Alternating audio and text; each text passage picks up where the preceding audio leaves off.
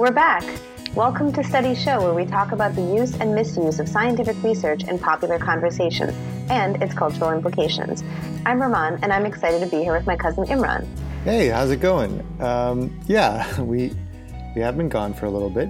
We have. I got a bunch of messages asking why we stopped recording, and I figured we owed the listeners a bit of an update and let them know where we've been. Do you want to go first? Yeah, it has been a while, and life has been happening, and I think this is a good idea to not only refresh the audience but also ourselves on what it is we're doing here and why it matters and how it fits into our lives. So, for me, I been doing a lot of the same stuff, though I did get to travel a bit. I went to Canada twice. It's my homeland, where I know you were Canadian. Yeah, I was born in You and Bieber. Yeah, me and Bieber.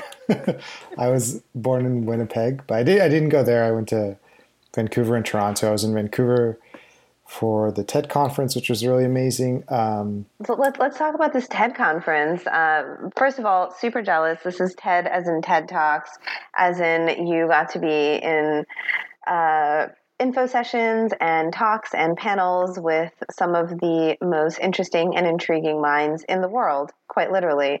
So please do tell us, lowly peons, how that was. It was it was pretty cool. I mean, it was like information overload, like 5 days of a lot of amazing ideas, and I'm still actually processing all of those ideas, and it's hard to pinpoint one thing to say about the whole experience. But one thing that stuck with me about it is the importance of, and one of the things we talk about here all the time, the importance of representation and who's in a room. So even when you have a lot of smart people and you have maybe the smartest people, you notice that biases seep in, and the fact that it's mostly white guys talking limits the conversation in a way, which was so interesting. Also, a lot of the talks were on AI, which is, I know, right up your alley. So we can talk about that in a minute. And so it really piqued my interest in how AI intersects with a lot of the work that I do and think about in terms of filmmaking and the future of media and representation, but also how we learn to think about this, how things such as love and dating and relationships are impacted by AI as much as, I would think about robots and things like that. So, it definitely opened my eyes to how much of a bigger part of my life it's going to be and already is. Speaking of AI, Cathy O'Neil gave a talk, which was very interesting about algorithms. And then there was a talk on ageism, and I'm forgetting the speaker's name, but it was really powerful about kind of the invisible ways in which we negate or demean older people. And, there's too many to talk about right now. I mean, there was a lot of a lot of people of color there. There was Damon Davis, who made a film called Whose Streets about Ferguson, which is coming out later this year, and so many other amazing folks. But the big takeaways for me are that there need to be more people of color represented in these spaces, and then also, like I said, AI and who gets to make AI. They're kind of an overlapping topic, but that's really what I came away with from that. But so speaking of AI, you've been all over the world talking about it, so. Literally, I will say that between the month of May and June, I at least twice completely forgot where I was, what city I was in. And if you know me, I'm a bit of a type A personality, to the extent that I like having sort of agency over what's going on and always know. And it literally got to a point where I'm like, you know what, I'm just going to give up.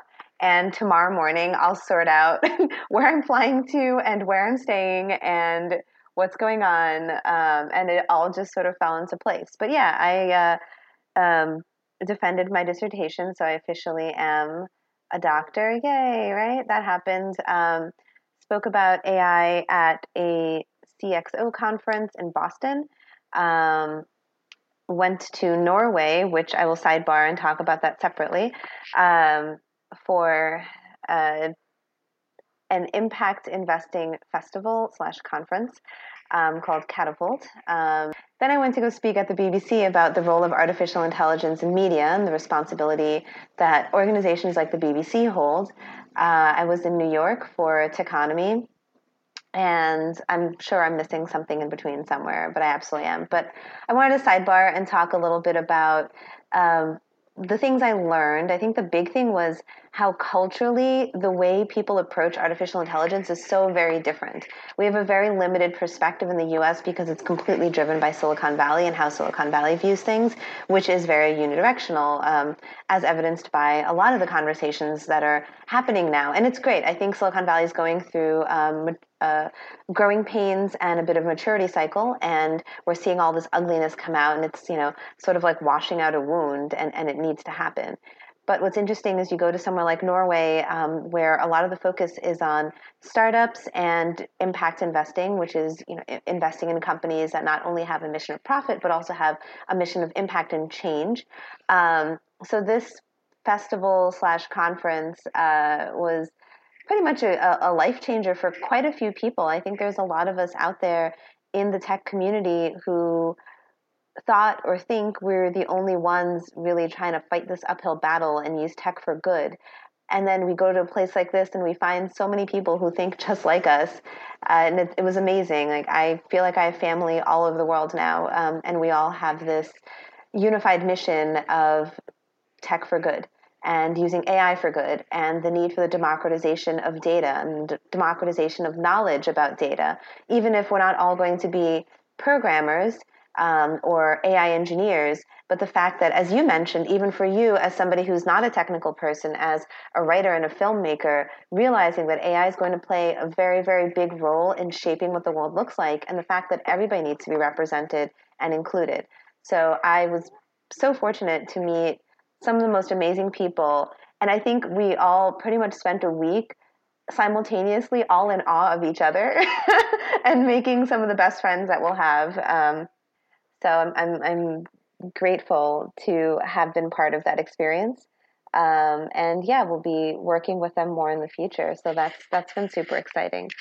So it seems like our listenership is growing. Interestingly, there are sort of initial listeners were kind of friends. Now it's friends of friends, and the more the people talk about it, the more listeners hop on. And maybe we should sort of recap the point and the purpose of this podcast. Do you want to take a crack at that? Yeah, I think everything we've just been talking about is all related to it. Really, it's I think both of us think about these things from different angles, but in similar ways. The importance of understanding research, data, how to use it in our everyday lives, how to talk about it in a way that isn't misleading or harmful, because so much of our current political debate, political climate is based on people kind of misusing data and research. And so for me, what's interesting about being able to do this podcast is being able to talk through, studies, and to be able to understand the complexities of even some like a statistic, and why, how much research goes into that, and why it's important that we understand that before we use that to support any of our own arguments. And so I think that us being able to do this in this particular moment especially is why it feels so compelling. I think that both of us bring very different backgrounds to this, as you've mentioned. I think your perspective as somebody who's so deeply ingrained in the cultural nuances, and this is literally what you spend your time thinking about, is so vitally important into a conversation that's usually more technically driven. These conversations are driven by people like me, or actually not even people like me. For this world, I am very out there and fuzzy and think about social implications way more than most people do. So I want to push the envelope a little bit and say, how about if I'm the technical person and, I bring somebody else who, is sort of a counterpart who thinks about these cultural and social implications on a day-to-day basis, because this is a conversation that needs to happen in tech, because we're seeing the negative outcomes and, at scale of what happens when we aren't doing things with a strong consideration of their potential impacts and implications. So another thing that's also really important is just democratizing. The new AI revolution brings with it democratization of algorithms, of data, of artificial intelligence, and it really should be used to close gaps, information gaps, knowledge gaps. There's no reason why there should only be a few highly resourced and already wealthy people who hoard that ability and power to themselves, because from my perspective, it is actually the opposite of what AI should be doing for us. And in an information-driven economy, an information-driven world, it's the opposite of what you should be doing, because it actually stifles growth. Yeah, and I think along those same lines, at the end of the day, the goal in talking about this stuff is to get us to, a less oppressive, less awful world.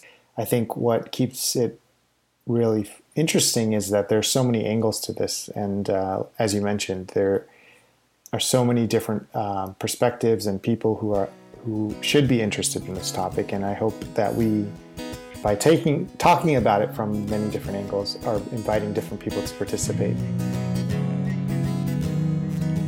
All right, that's our show. Hope you enjoyed it. If you're interested, then you can find us on SoundCloud and on iTunes, and stay tuned for our next episode launching in a few days.